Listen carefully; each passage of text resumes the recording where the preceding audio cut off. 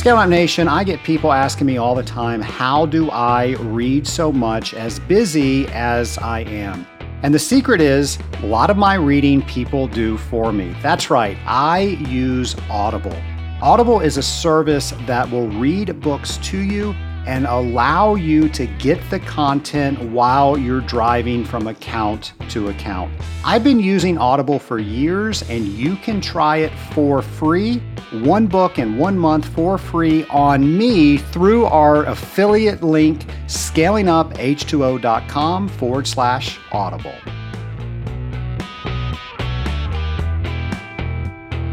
Welcome to Scaling Up, the podcast where we scale up on knowledge so we don't scale up our systems. My name is Trace Blackmore, your host for Scaling Up H2O. And Nation, you know, one of my favorite things to do is host this podcast. Probably my second favorite thing is hosting the hangs that we do every couple of months. In fact, that's where I met today's guest, was on one of the hangs. And I know you're wondering, when can I join the next hang? And don't worry, I'm going to tell you, it's August 12th at 6 p.m. Eastern Time. Folks, go ahead and register for that right now. You can go to scalinguph2o.com/hang, register for that. And you might be wondering what a hang is. A hang is where we get together on a Zoom call. We have a little fun. I give you some announcements of some things that are going on. An example of one of those announcements was when the Association of Water Technologies released the number of spots that they had for this year's technical training conference. They did that the day of the hang.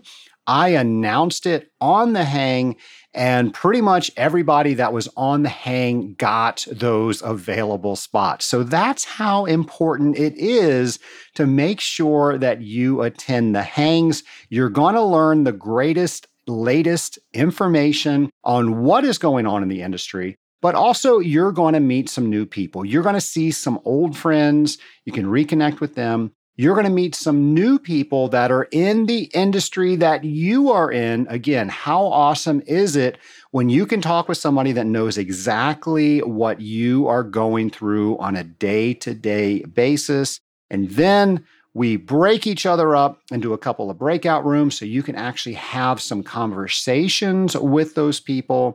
Then we get back together and we do some sort of fun activity, and then we break. It only takes 1 hour. Again, that's August 12th at 6 p.m. Eastern Time. In fact, it is a happy hour, and we post a new drink each and every hang. So if you want to try that drink, you can go to scalinguph2o.com/hang. You can see that recipe and you can register for the event. I can't wait to see you there because I know you're going to have a great time. Speaking of some other things that are going on, the American Water Works Association is having their Utility Management Conference August 3rd through 6th here in the epicenter of the world, Atlanta, Georgia. Yes, Nation, that is where I am from, and I love my city. Atlanta is a great city. Don't take my word for it. Come to the AWWA conference and check it out for yourself. If you want to learn more about that, you can go to our show notes page and we will send you to the exact spot that you need to go to learn more. Also, the American Society for Healthcare Engineers is having their conference in Nashville, Tennessee, August 8th through 11th. So if you're someone that works with hospitals, this is a great conference to attend. And here's the thing, both of those conferences are in person. Yes, we're actually having conferences that are in person again. The world is getting back to normal. It's about time. Hey, speaking of hospitals, more and more hospitals are leading the charge in Legionella due diligence.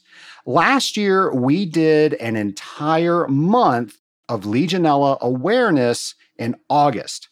In fact, those were episodes 150 through 153. So if you haven't checked that out, be sure to listen to those episodes. And if you go to the webpage scalinguph2o.com, you can search the word Legionella and you will find a cornucopia of podcast episodes for your listening pleasure. We have really dove in deep to that topic, and we have had some great conversations with some of the leading experts. Well, today we're going to talk a little bit more about Legionella, but we're going to do it a little bit differently. We always talk about what we're doing here in the United States or what we think is going to happen in the United States, in particular municipalities. Well, nation, today we're going to talk with somebody from across the pond. We're going to find out what they're doing in the United Kingdom. My lab partner today is John Sandford. John is coming to us from across the pond. John, welcome to the show. How are you? I'm fine, Trace, and it's an absolute pleasure. And talk about me coming from across the pond. I've actually got a bit of a story that left me dumbfounded earlier this week. So I had a meeting with one of our partners who I'm sure you must know him. So we had this teleconference meeting with a company from northern Italy, Sanepure. So I'm having a meeting with Stefano Malada from Sanepure. Sure. We finished the meeting. We finished what we're doing and we descend into small talk. What are you doing later in the week? I said, well, I'm really excited. I'm going to be on an American podcast. He goes, oh, yeah? So what podcast is that? I said, well, it's a podcast about industrial water treaters. He goes, it's not Scaling Up with Trace Blackmore, is it? I said, yes, it is. So not only am I coming from across the pond, your reach is global, Trace. So we were from northern Italy to the UK to you. You're in Atlanta, aren't you? I'm coming to you from Atlanta. Every time I hear that, I'm so humbled. Last time I checked, I think we were in 76 countries, and that's just amazing to me. Amazing. So you and I met because of this show. This show has just been an incredible catalyst for me to meet water treaters and, of course, get new information out to other water treaters. And that's what we're going to do today. But before we do, John, please introduce yourself to the Scaling Up Nation so they can be as excited about having you as a guest as I am. So, well, my name's John Sandford. I live in a little town about 15 miles east of Oxford, so pretty much in the middle of the UK. And my story, so I work for a company called SMS Environmental, but I'm going to start my story a bit backwards if I can. So we've got an equivalent organisation, and it is related, Trace, so it all feeds back into how you and I are actually talking today. We've got an organisation in the UK called the Water Management Society. It's almost an equivalent of an AWT. It's not quite up there, but it's almost there. So last year, I was very excited and quite honoured to get elected onto the council of the Water Management Society. And as part of that, you get a little write-up in their quarterly magazine, which is a magazine called Waterline, the equivalent of the Analyst for AWT. So they do a little bit of a write-up about me, and I name-check the guy who started me in my career in water treatment. And then suddenly that guy contacts my office. We'd fallen out of touch. We got back in touch. Really, really exciting.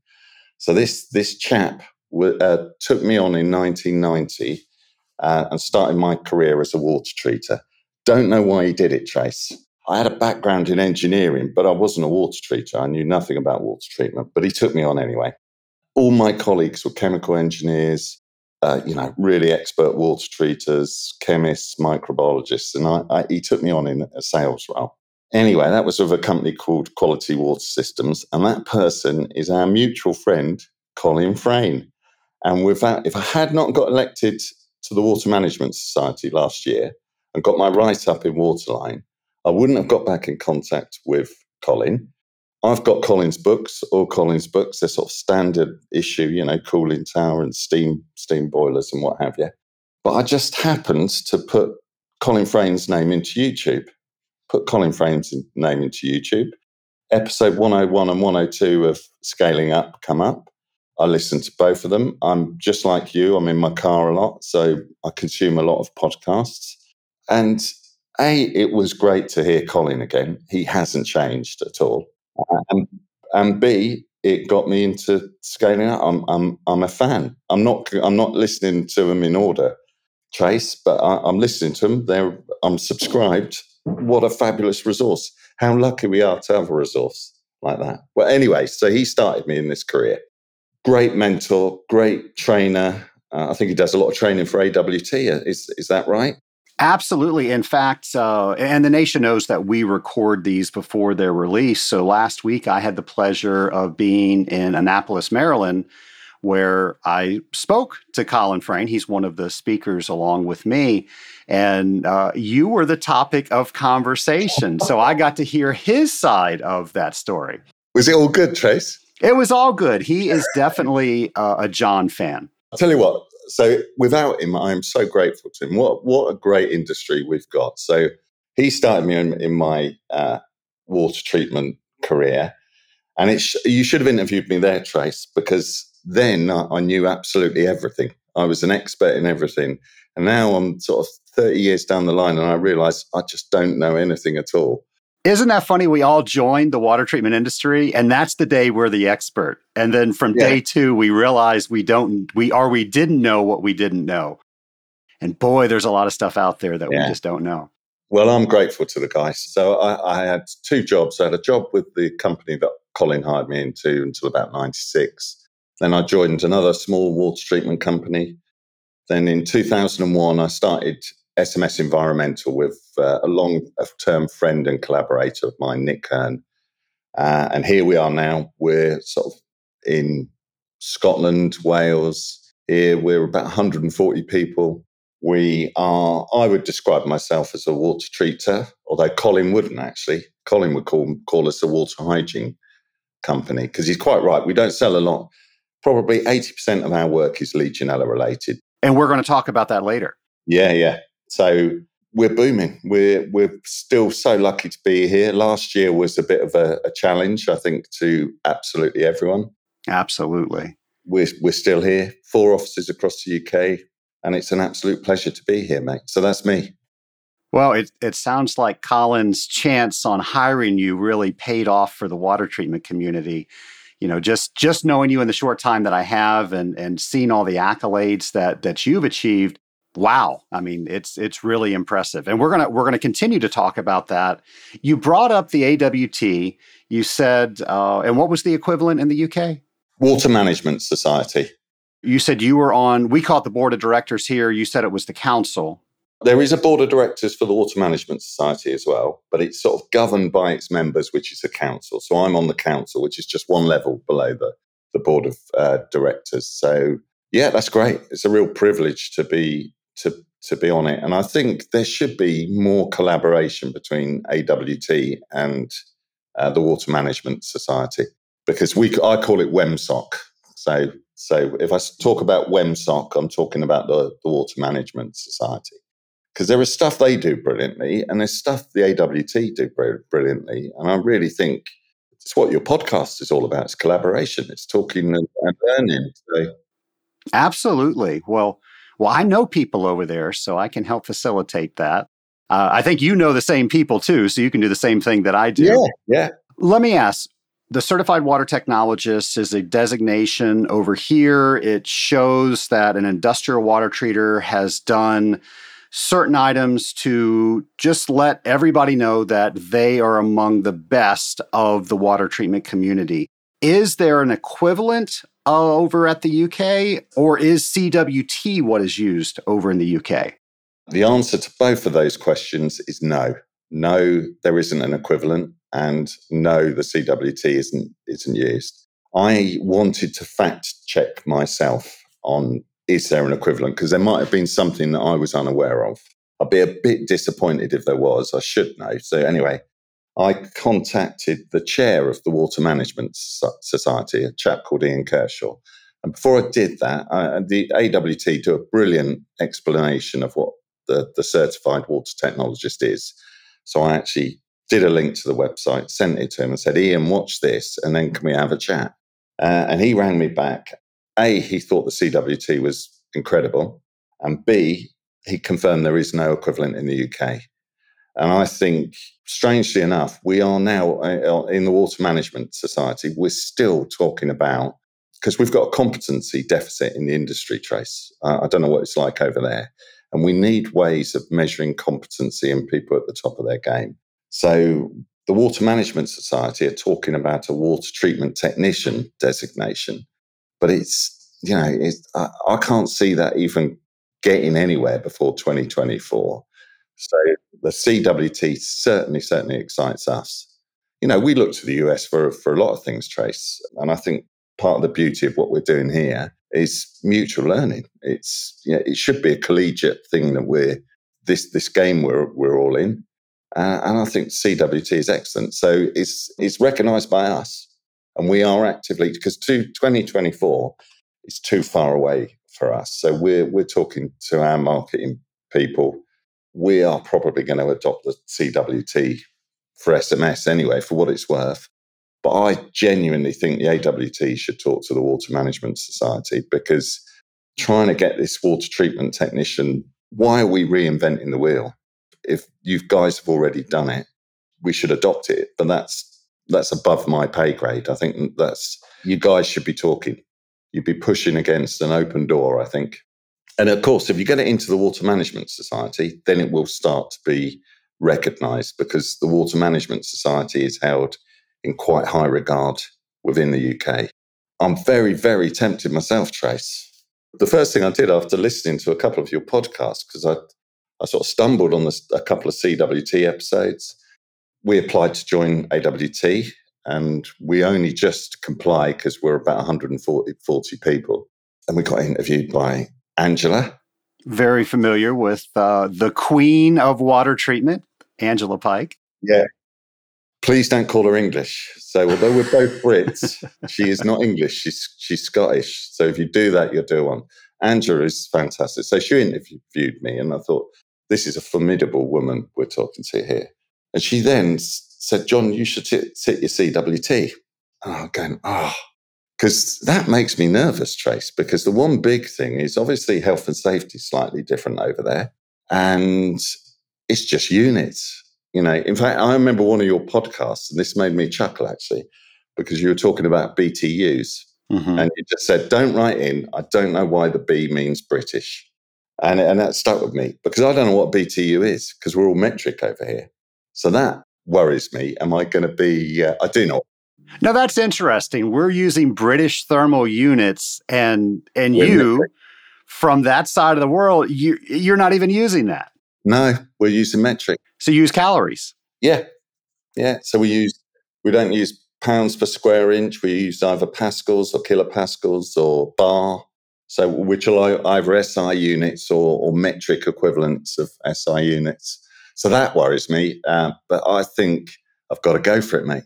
And the reason I've got to go for it, so Angela's telling me, John, why are you setting out as if with failures on your mind? Because if you take it and you do fail, just get back on the horse. And I thought, okay, that's great advice.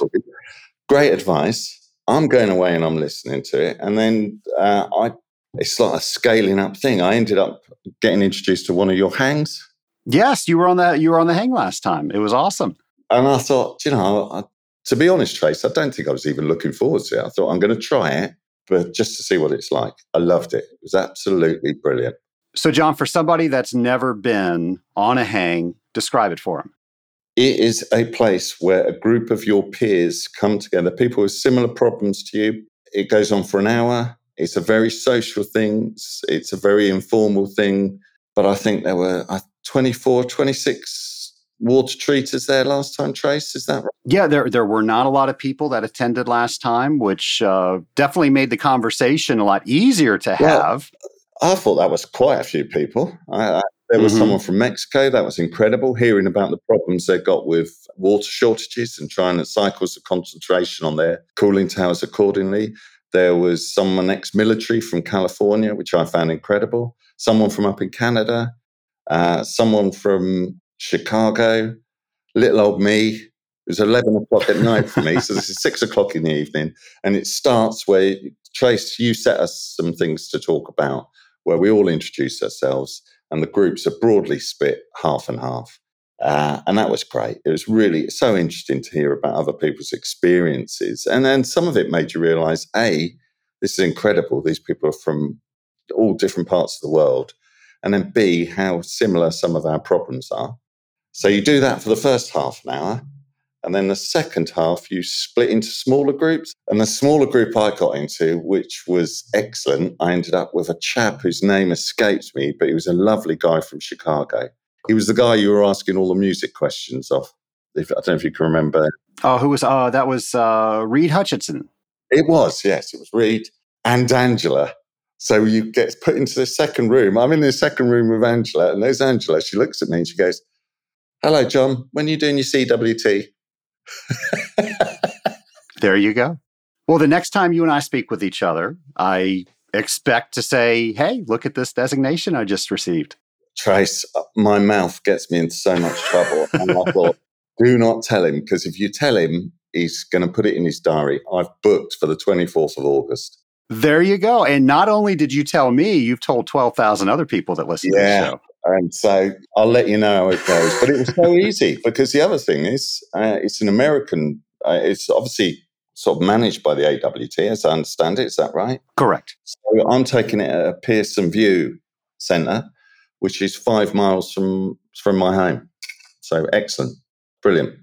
We don't have anything like CWT. We don't have anything like the Hang. We don't have anything like Scaling Up. Well, sure you do. We have no boundaries here at the Scaling Up H2O podcast. Yeah, it's global. And it sounds like either does AWT. So we're all working together, and a rising tide raises all ships, right? Exactly. You and I were having a great conversation. I want to say it was a little more than a month ago, and we were comparing and contrasting what we do for Legionella here, how you all handle it over in the UK. And of course, we handle it very different in the US. Of course, there's the anomaly of New York, where they have their own laws. And then there's the rest of the country, which really hasn't caught up yet, but they will. I love bringing people on that have experiences that they can share with the Scaling Up Nation, because if you're not in New York, and of course, New York is always changing, so you never know how that's going to evolve. We don't know what's going to happen. Well, I guess we do know what's going to happen. We don't know exactly how it's going to happen and when it's going to happen. But by talking with people like yourself that have much more stringent regulations, we can learn what you're doing. That can help us prepare to make sure we're doing the right things now. We're getting information. We're prepared for things. So we're not shut down when all of a sudden a municipality says, this is now a regulation, you're doing it this way. So what you're about to share, I think, is going to be tremendously valuable to everybody that listens to the Scaling Up Nation. The other thing I think that we're going to do for the audience today is people want to make the laws as great as they can the first time around. But the lawmakers have no idea what Legionella is. We've got so many industrial water treaters out there. The more information that we know, the more information that we can gather, is the more information we can share with these lawmakers to make these laws make more sense the first time out of the gate. So with that, I really appreciate you sharing our story. With that setup, how do you want to start?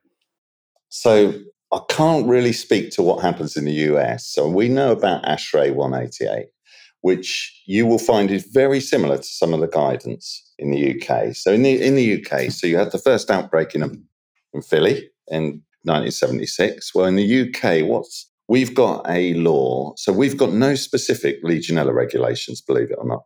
We've got a law called the Health and Safety at Work Act, which came out in 1974, which was brilliantly drafted. And it was called an Enabling Act because it recognised that there were certain issues around health and safety, including microorganisms and pathogens such as Legionella, that we didn't know about yet. So it was an Enabling Act. So it made it very easy for the regulator to bring in quite quickly regulations as required. And it's much easier to get a regulation in place than it is an Act of Parliament.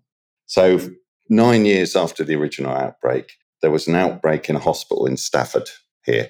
68 people got it, 14 of whom died. And that spawned a committee of inquiry in the Houses of Parliament. So that's what effectively triggered the regulation within the UK.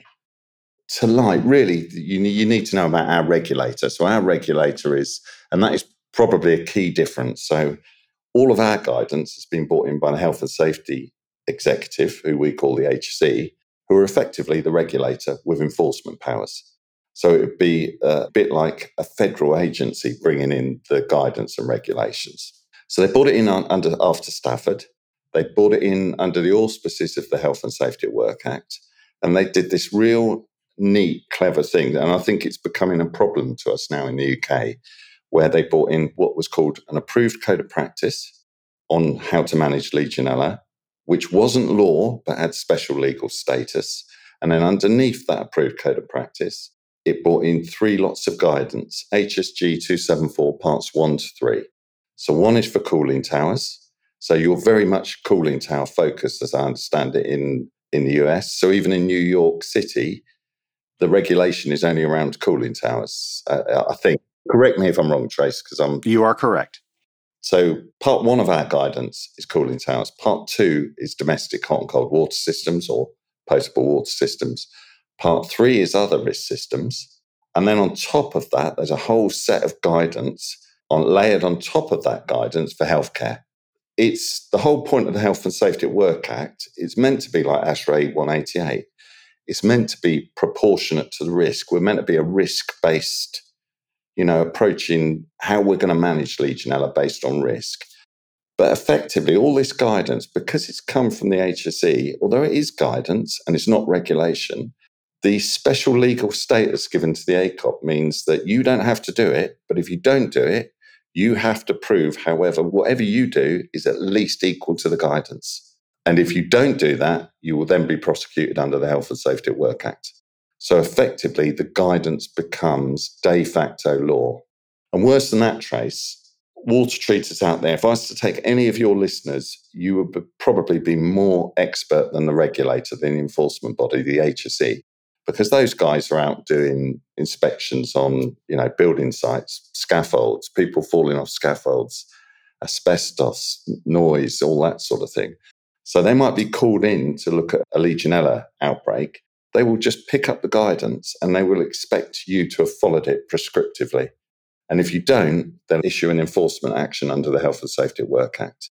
And the net result of that is we've stopped managing risk. We've started managing hazard. So you end up managing lower risk systems pretty much in the same way as you would manage higher risk systems. I listened to episode 9, I think, the L word.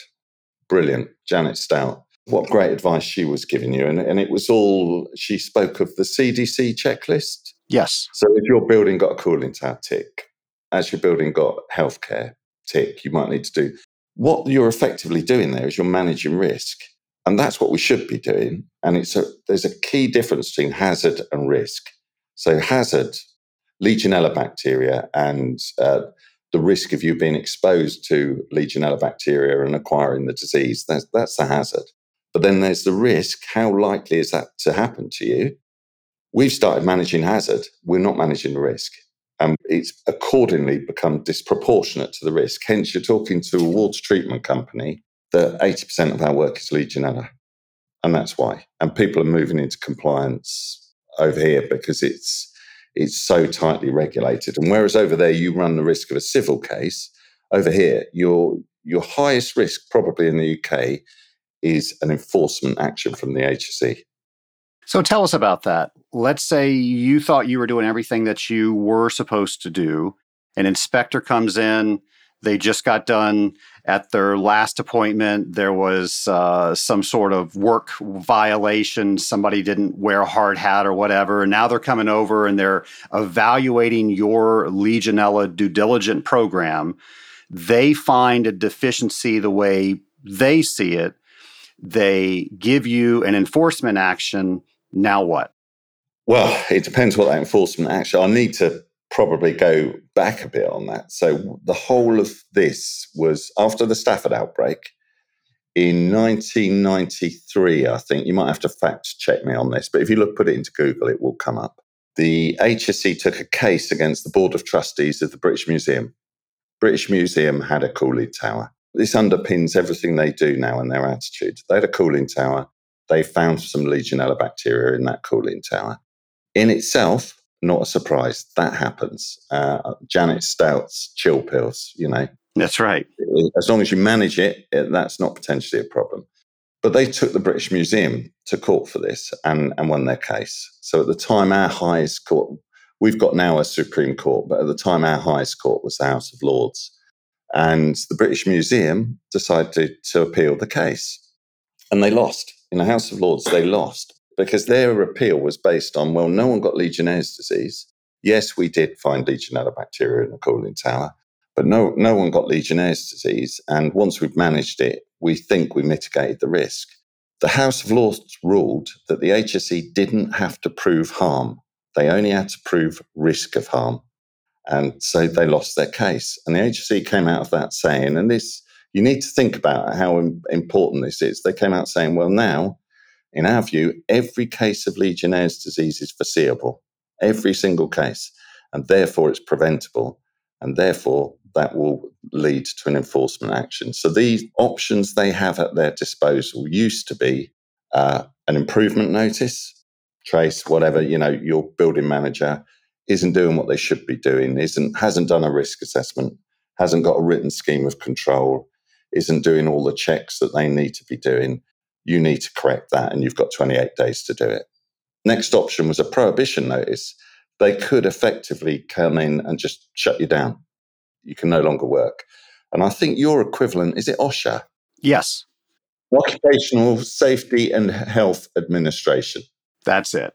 I was reading whether they could shut people down. Well, the agency can shut people down. That's called a prohibition notice. And then they could take you to court, and that would be a criminal proceeding. In 2012, Trace, now this, and we've been on the wrong end of one of these, the government brought out a new regulation that meant if the HSE came to your site and they found what they felt was a breach in health and safety at work, they could issue a notification of contravention. And from that moment onwards, they could charge you for their time. It's called a fee for intervention. A fee because only the courts can fine you. So they will do an investigation on your site and they will charge a fee. And laughably enough, it's changed slightly now. At the time, if you appealed that fee for intervention, the people who would oversee that appeal were the health and safety executive. So it's a bit like, you've been prosecuted in a court of law, you appeal, and the people who are going to review your appeal are the prosecution. So that's the framework that we find us in. Your biggest risk in the UK now isn't from Legionnaire's disease, because I think people have got a handle on it. It should be about public health. It's from risk of being prosecuted for not complying with the guidance and approved code of practice that surround Legionella. And worse, I'll end now. This is getting a bit legally, so I'm not legally competent. This is just from our own experience here. There is a Section 40 of the Health and Safety at Work Act, which imposes what's called a reverse burden in a court of law. And that is, someone charges you with something. Normally, it's the prosecution have got to prove beyond reasonable doubt that you did it. And the presumption is you're innocent until you're proven guilty. And that's the same in the US, obviously. Well, this Section 40, when it comes to you having done everything that is reasonably practicable, imposes a reverse burden. And that means you are guilty until you prove you're innocent. Wow. It is incredible. And that's actually someone took that to appeal and lost. So that stands in health and safety law. So we're now in a situation where we've got the health and safety executive who have got reams of guidance. I made some notes, Trace. If I looked at ASHRAE 188, for example, that is 21 pages long, I think. Is that right? I think you're right, yes. Not a long document at all. We've got the approved code of practice that's got the special legal page status, 28 pages long. HSG 274 Part 1 on cooling towers, that's 57 pages long. HSG 274 Part 2, that's on potable water systems, effectively. That's 65 pages long. HSG 274 Part 3, that's 8 pages long. There are then, if you're in healthcare, there's the health technical memoranda, which have similar status. There's 4 parts to that. There's HSG 282, which is how to manage a spa pool. That's 62 pages long. You are completely swamped to the point of being overwhelmed with all of this documentation. I find it ironic that you're sort of looking to us to say what we're doing, and I'm saying we should probably do what you're doing, because ASHRAE 188, the guidance you're getting from the CDC, is proportionate to the real risks. It should be about protecting public health. And I think we've gone to the extent that it's almost counterproductive. And we've now become people, it's possibly similar over there, it's people being prosecuted. And if you look at like liability, so over there you'd be talking to the building owners. And honestly, every time you say this on so many of your podcasts, and it's true. It's about the building owner. So the building owner will hire in a water treater and almost like hand it all, right, this is yours now. Sort this out. Take this problem. And it's not your problem. The duty lays with the building owner. We've got exactly that problem here. So in terms of liability, we have these 2 concepts of what's called a statutory duty holder or a duty holder. And that could be a building owner, a chief exec, someone right at the top of an organisation. And they appoint a responsible person. And the responsible person has to take responsibility for the day-to-day running of Legionella management on site. And that's the person who generally gets it in the neck. I don't know why anyone takes it on, because often they will be middle managers. But the prosecutions that have come about which target responsible people and have been successful, and sometimes they will even try and go. I had one case, Trace, back in 2012. We had a case of an extra care home where a 95-year-old resident who'd come into the home because he'd had a stroke and he'd broken his leg. And he came into the home for sort of rehabilitation with the objective of getting him back out into his own home. So he was in this extra care home for 3 weeks. During that time, he didn't have a shower. All of it, he had bed baths because he'd broken his leg. He'd had a few day trips to the local hospital. But during that time, he acquired and died of Legionnaire's disease. Now, the local council got investigated by the HSE, and the HSE just make a point of saying their role is to enforce the Health and Safety at Work Act. It's not their role to protect public health. That purview is the Public Health England who look after public health. So they go after both the organisation and the responsible person who got interviewed in 2012 on Friday, the 21st of December in 2012. So over here, council was basically shut down for 2 weeks over Christmas. He gets interviewed under caution by the HSE. He has his the council's legal representation in with him being interviewed. And it becomes quite obvious that they're looking to say that basically this poor resident who was 95 years old died because of their negligence, which I think was completely unfair. They'd done risk assessments, they're put in a management scheme. There were a few holes in the management scheme, but I don't think they directly resulted in the resident's death. So that was the 21st of December. After the HSE left, he got told by his legal team, and they couched it in these terms. They said, look, it's highly unlikely, but there is a chance that if the coroner rules that the resident's death was down to our negligence, they might come after you individually for a manslaughter charge. He was a lovely fella. He's an expert in Legionella now, Trace, because he said you get expert very quickly after something like that. He spent the whole of the 2 weeks over Christmas with the words echoing, it's highly unlikely, but. And he said it doesn't, at 4 o'clock in the morning when you wake up, it doesn't make you feel any better. Luckily for him, the coroner ruled a narrative verdict that didn't apportion any individual blame. It did sort of say things could be done better, but it didn't apportion any individual blame. So that didn't happen. But the organisation got fined £100,000. They had £20,000 of costs awarded against them, and they had a £30,000 fee for intervention from the Health and Safety Executive. And the root cause of that, and I think this is a key learning point really, was the home had recently been refurbished.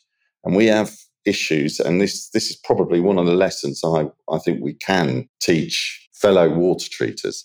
New builds are a problem. Most of the time, you're coming across an existing cooling tower or an existing potable water system. And it's almost like none of this applies pre-handover of a new build. And I strongly believe you should be doing a water safety plan or a water management plan before you've even broken ground. Because what happens, and what happened in this case, is you'll get a design company, a construction company, they'll build a building, they'll wet test it, they'll fill it up with water, it's then sat there stagnating for 18 months. Prolific biofilm forming, temperatures, within the temperature range of 20 degrees to 45 degrees centigrade. I don't know what that is in Fahrenheit, really sorry. And then what happens? You get a water treatment company comes in and someone says, well, we're getting a handover of this building. Please, can you do us a disinfection? Your water treatment company will do a really good disinfection using an appropriate biocide, correct concentration, correct contact time. They've done a method statement. They've done it brilliantly. But let me tell you, no matter how good that company is, a good disinfection is not going to cure 18 months of mismanagement. It just isn't. So my advice to any of you guys out there, if you're taking on any new builds, make sure you do some validation sampling first before you go near it.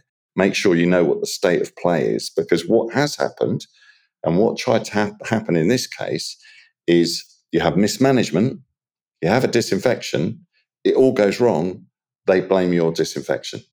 If you're doing a risk assessment of a brand new building, you want to make sure you investigate how that building, how that system was designed, how it was managed during construction, how it's commissioned, because often they leave a huge legacy of poor water quality. We've had a case in the UK recently, and again, you can look this up online.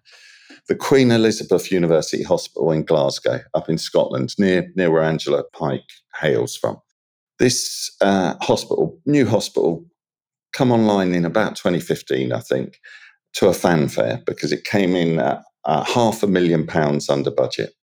They hadn't managed the water system properly during construction, and there were patients there attending the hospital afterwards. Tragically, a couple of kids who were it wasn't Legionella they were having a problem with. They were coming across other pathogens, things like Pseudomonas, Denatrophomonas, which are new pathogens that, again, you have to manage because a lot of these things are superbugs that are resistant to antibiotics. And it was as a direct result, they caught it from the water system. In 2012, up in Northern Ireland, there were 3 neonates, so 3 newborn babies who died from Pseudomonas infections from the potable water system. And a lot of this is often down to construction companies not managing buildings correctly during the construction phase. So the guy who potentially faced the manslaughter charge, that guy is a Legionella expert now. He rang me up and he said, John, we're getting a new building coming online. It's a new extra care home. And it was a design and build, which means a construction company were building it for him and had responsibility for it until handover. He said, we are not touching that building until we've done some validation sampling and we know that it's safe to take on. We do some validation sampling. It's not built to code. Plumbing is a skill, I think, and I don't know what happens in the US, but over here, anyone can just pick up a pair of Stilsons and go plumbing, which I don't think should be the case. Bearing in mind it's a system where we're consuming often the product that comes out of these plumbing systems.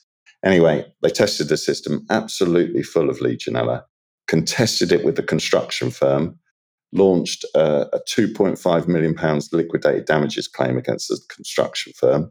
So that was back in 2014. It's only resolved now, Trace, where the construction firm has gone into administration. It's incredible. So management it's one of my key lessons, I would say, from here. You need to manage your water systems during the construction phase because your client or you as a water treater will end up with a legacy Legionella problem that's incredibly difficult to manage. Once you've got a very well-established biofilm, you can't be pouring lots of biocides through the system because it's a potable water system. So that's probably a key learning point I would be flagging up. Just so much to unpack with all that, John. I don't even know where to begin other than learning from all the stories that you shared with us. We do have states, we do have cities that have legislation to be discussed on the books.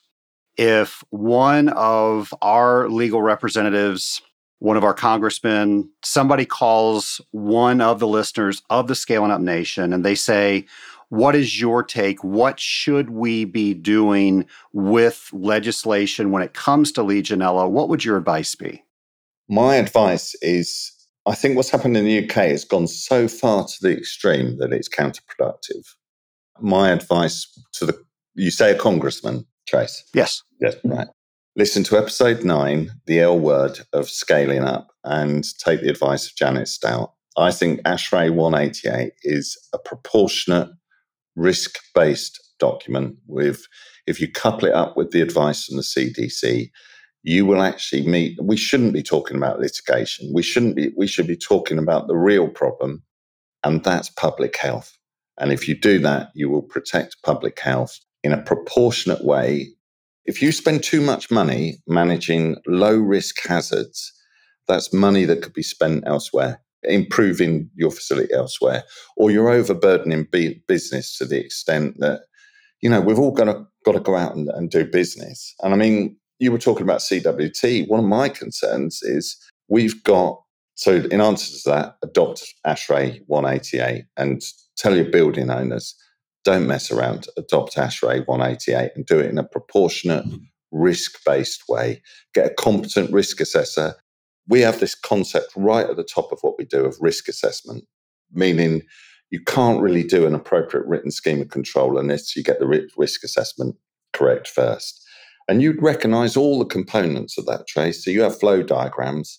We have what we call a schematic drawing, but we do it as a separate line item, really. The risk assessment is the foundation of everything else you do. And I think you'd recognize all the elements of that. Implement ASHRAE 188. Because I think that's almost like that someone's taken a view, seeing what's been done elsewhere. We are in a global world. We look at what they're doing in Australia or New Zealand or Canada or the UK or the US, and you will see there is a lot of commonality between all of the guidance. All of us would pretty much recognise elements of everyone else's guidance. But I think ASHRAE, it's about right. It's down the middle. You're protecting public health, but you're not being too much of a burden to business. John, one of the complaints I get all the time from building owners is ASHRAE 188 does not specifically tell you what to do. And the building owners are upset because they think that creates liability. But it sounds like your documents tell you exactly what to do. And it doesn't sound like they want that kind of liability. Oh, even worse, Trace.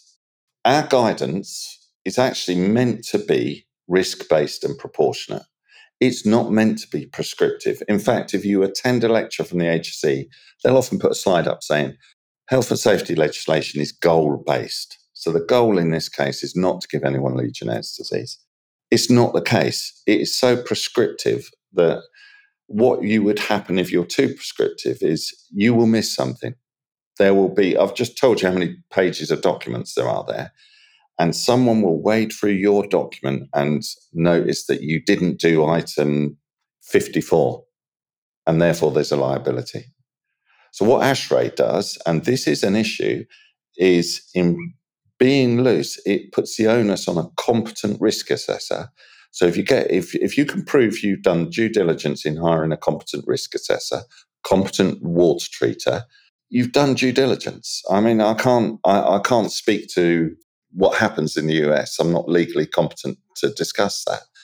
But that would be my thing. You don't want it too prescriptive, because if it's too prescriptive, we're all human beings, Trace. You will miss one item. You'll go through it. You think you've done a sterling job, and you'll miss an item, and someone will be coming after you because you've missed that item. You talk about flow diagrams, which is basically you're trying to explain. I often say a good flow diagram or schematic should be like the London Underground or the New York Underground. You know, the map there. They're not a true representation of how far one station is from another. That's there so you can navigate your way around the underground successfully. So your schematic drawing should be a way of you going, oh, okay, I can see we've got a cooling tower here. I can see we've got stored water. I can see that there's a pump system, that's whatever. So it's to enable a non-technical person to navigate their way around the system. We had a fee for intervention because we missed one faucet out of one cleaner's cupboard off of our schematic drawing. And I just don't think that materially changed the risk. And in fact, it's probably counterproductive because you will generate a Legionella industry, which is what has happened over here, where you'll have people who know the exact regulation, and you'll end up with risk assessments that, I don't know, are 10 inches thick, but don't tell you your primary goal, which is how to avoid exposing someone to Legionella bacteria. Even to the extent of, and I thought this was excellent advice from Janet Stout. So Janet was talking about Legionella pneumophilus serogroup 1 causing 80% of infections. So let's have a look at that. That wouldn't fly in the UK. All of the guidance says about Legionella bacteria. You couldn't ever put forward an argument of saying, well, look, the species we have, we don't think there's any evidence that it's pathogenic. It just wouldn't fly. There, it's written in black and white, it's Legionella bacteria. That's it. They will not accept any argument that way because their view is if any species of Legionella bacteria can exist, then the most dangerous ones can exist. And, we all know that sampling as it is, I don't know what it's like in the US, the culture method here is still referred to on the HSE website as the gold standard. It is here as well. Yeah, how old is that method? And it's incredible. And you can get to a state where their isolation recovery rates might not be that good, but it's still deemed the gold standard. I attended a lecture on rapid sampling techniques. Brilliant, full of loads of labs who had their qPCRs and they're all their different methods. And you could just all see them putting their faces in their hands where the HSE stood on stage and said, yeah, we still see the culture method as a gold standard. So Public Health England, for example, they'll use qPCR in an outbreak, but it will always be backed up in the culture method. We've stifled innovation over here to the extent that a technology, like COVID, we're all in the middle of this COVID epidemic. And what testing are we using? PCR testing. And yet, when it comes to Legionella, we use a method that will often take 10 days for you to get a result. It's incredible. John, lots of things to consider. Thank you for sharing your story. If you could just get one point across today, what would that one point be? New builds, the duty to manage, and ASHRAE 188 covers it. Do not start your water management it doesn't start from day of handover. It starts from the moment you design that system or you construct that, and you've got to be managing it all the way through. And the concept of a water safety group, this multidisciplinary group, it's not one individual water treater's responsibility. You can't have all of the skills you need to manage this. You need a good water treater. You might need some microbiological expertise. You might need some construction and plumbing expertise. But new builds are a problem. Keep your eye out for them. And implement ASHRAE 188, mate. There we go. John, I've got some lightning round questions for you, but I really want to thank you because you approached me with this. You said that if we're all talking, we can learn from each other, we can make this better, and you initiated that. And I want the Scaling Up Nation to know how much I appreciate that. And Nation, we're out there, we're the experts, we're constantly learning about this. But my ask is that you take this information, you take all information that you get, and you share that with the people that are making the decisions so they can make better decisions. Sometimes they'll seek you out. I've had some people from the state of Georgia call me and ask me questions.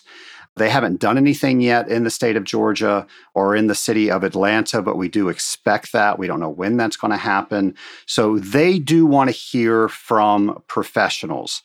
If you feel that you have that information, by all means, share it. If you feel that there is an expert out there that you can put them in touch with, by all means, do that.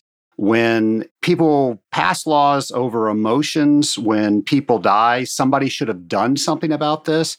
People act very quickly because they want to show that that life matters. And of course, we understand that, but we also need to make sure that there's science behind that and there's history behind that. And all these things that we're learning, we can start off better from the beginning if we're just out there and we're talking to each other. So, John, thank you for helping us start that conversation. It's been an absolute pleasure, Trace. Loved it. Well, I'm not done with you yet, so don't say goodbye to me. Okay, I So won't. I ask these questions of all of my guests, and then we kind of compare and see how everybody does. And there's some wagering that goes on. No, I don't think there's any of that. But my first question, I'm going to start with, you have the ability to go back to your very first day as a water treater. Now, this is the day that Colin was interviewing you and gave you the job. So you can now visit yourself on that day, knowing what you know now. What advice would you give your former self? It would probably be, I think a lot of your guests have given this to the point that it's almost cliched. Ask questions. Say, I don't know. Competent people can say, I don't know. Can you explain that to me? I was surrounded by such brilliant people in my first job, including Colin Frayne, and I was too scared to show my ignorance. I wanted to come across as if I knew what I was talking about. And this is pre-internet days, Trace.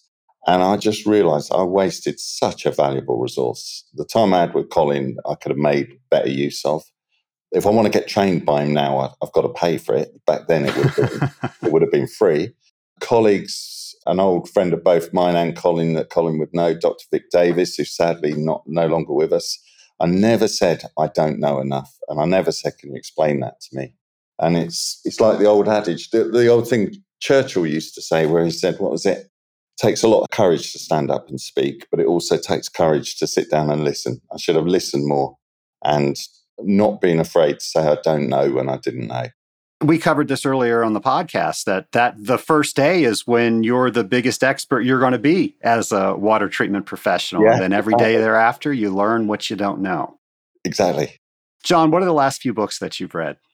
Oh, right. So I consume a lot of Audible books, Trace, podcasts and Audible books. So Anansi Boys by Neil Gaiman. Do you know Neil Gaiman? And I've noticed this about a lot of your guests. A lot of them have got like fantasy type. That's their thing. So Neil Gaiman, that was a great book. The Anansi Boys is about two sons of a West African god, spider god, which doesn't sound that appealing, but it was a cracking read. I then listened to The Blade Artist by Irvin Welsh, which is the guy who wrote Train Spotting. Do you remember that quite disturbing film from Scotland about heroin addiction and back in Scotland? This is like a follow-up book, and it's good because it follows Francis Begbie, who was one of the most psychopathic characters from it, and he's actually moved to America in this book and married an American wife, which was excellent. But what I'm currently doing at the moment, Trace, is I've got the AWT Technical Reference Manual in about 7 parts on my iPad, because guess what? You're taking an examination soon. I'm taking an examination on the 24th of August. Well, you're going to do great. We have no doubt about that. And there's a lot of metric questions on there because we have to do conversions into metric on that examination. So you'll be in your zone there. Cheers, Trace. When they make a movie about your life, who plays John? Well, I would like it to be someone like Tom Hardy, because he's a good-looking fella. And I loved him in the end of Dunkirk when he was, I don't know if you've seen the film where he lands the Spitfire on the beach. But if you ask my family, Trace, they wouldn't say, if they were just talking about my face, good-looking isn't a phrase that would come up. They'd probably say character rather than good-looking. So I'd go Steve Buscemi, because I love that guy. I loved him in The Sopranos. I loved him on Boardwalk Empire. I don't know. Have you seen The Death of Stalin? I have not. Oh, watch The Death of Stalin. It's incredible. Where Steve Buscemi plays Nikita Khrushchev, the former Soviet president. But the director, when he did the film, he said, he didn't want any fake Russian accents. So he said to all the characters, when you play the film, you speak in your own accent. So there's a few English accents in there. And Steve Buscemi plays Nikita Khrushchev speaking in a Brooklyn accent. and it's incredible. He's funny. I bet the guy would be a real fun guy. I'd love to go and have a beer with him. So Steve Buscemi, mate. Last question. You now have the ability to talk to anybody throughout history. Who would it be with and why? Churchill, one of my big heroes. Britain would have definitely lost the war, and possibly Germany would have won the whole shooting match if it hadn't been for Churchill. I think his resilience, people don't forget, like Lord Halifax at the time, there was a big move to actually appease, make a peace with the Germans, and Churchill wouldn't have any of that. And as Brits, we like to claim him as our own hero. He's all British hero. We forget that he's actually half American. So his mum was Jenny Jerome from Brooklyn, believe it or not. So even when it came to producing Churchill, the Americans helped us out. Churchill, and one of my favourite anecdotes of Churchill, when he was in the Houses of Parliament with Nancy Astor, which was, she would often be at loggerheads with Churchill, and she just once turned to him and said, "If you were my husband, I would poison your tea." And he said, "If you were my wife, I'd drink it." I'd love to go out. He was a great raconteur, apparently. He was hilarious. Churchill, great hero of mine. Well, John, thank you again for reaching out to me. Thank you for sharing all of your knowledge and experiences on what you've experienced over in the UK. And I know that that information is going to allow us to hopefully make some different decisions over here in the United States and hopefully all over the world where the Scaling Up Nation is. So thanks again, John. It's been a privilege, Trace. Thank you very much, mate. Nation, when you're aware what other countries are doing, you can be better prepared for the unknowns that your local government is going to throw at you when it comes to Legionella. The United States is probably one of the slowest countries to respond to Legionella. And when they actually decide to respond as a municipality, as a local government, they use other countries' documentation. So if you're concerned about that, if you want to know what to expect, if you start looking at what other countries are doing, you can get a good idea of what is going to come our way. And when you know more, you're better prepared to do something proactively instead of just reacting. Don't believe me? Ask somebody that does industrial water treatment in New York. Folks, their whole business was flipped upside down overnight. So the more you know, the better you can prepare. And that's really true on any topic. I get the chance to talk with people all the time, and they say, "Trace, I don't know anything about X." And I kind of think, well, why not? You know enough to say you don't know anything about it. Obviously, that either makes you curious or it bothers you. Well, whatever it is, the fact that you know about the topic, go research it. Once you learn more about that topic, it's not scary anymore. You can actually do something with it. In fact, you can probably get more business because you understand that topic. So if it's Legionella, don't worry about it. Learn about it. If it's reverse osmosis, don't worry about it. Learn about it. When you learn about the things that you don't know, you are getting better drop by drop. And speaking of getting better drop by drop, here is James McDonald.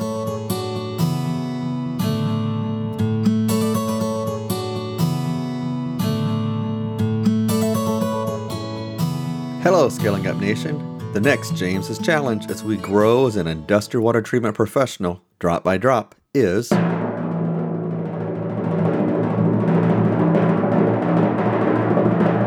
research neutralizing amine distribution ratio. A facility's steam distribution system can be a maze of piping with many uses, pressure-reducing valves, and various distances. The boiler treatment you use may have one or combination of neutralizing amines in its formulation. What does the distribution ratio tell you about each one? How does knowing a neutralizing amines distribution ratio impact your decision on which neutralizing amines to use in a boiler system? Be sure to share your experience on LinkedIn by tagging it with hashtag JC21 and hashtag ScalingUpH2O. This is James McDonald, and I look forward to seeing what you share. Nation, all amines are not the same. So how do you know which one is the right one for your system? Knowing the distribution ratios, as James is challenging us to do, might help you from sending the wrong product into your customer. Nation, do you have an idea for a show? Well, let me know about it. Go to scalinguph2o.com, record your voice, and ask me your question. I will get it answered. I will even play your voice on the air, and I might even send you something because I like to send people stuff. So you never know unless you go to scalinguph2o.com and record your question. Nation, I absolutely love putting this podcast on for you week after week, and I can't wait to get you a brand new episode next week. Until that time, take care of each other, have a great week, and see you soon.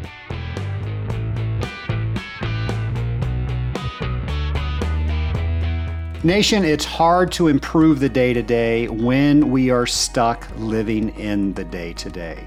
And for 1 hour a week, you can join the group at the Rising Tide Mastermind so you can work on the business without being in the business. That 1 hour will change every other hour of the week. It's magic. It's not magic. It's how we get together. It's how we process issues. It's how we encourage each other. And it's how we just form these common bonds around each other. And there's a camaraderie that I promise you will not find anywhere else. To find out more about the Rising Tide Mastermind, go to scalinguph2o.com/mastermind.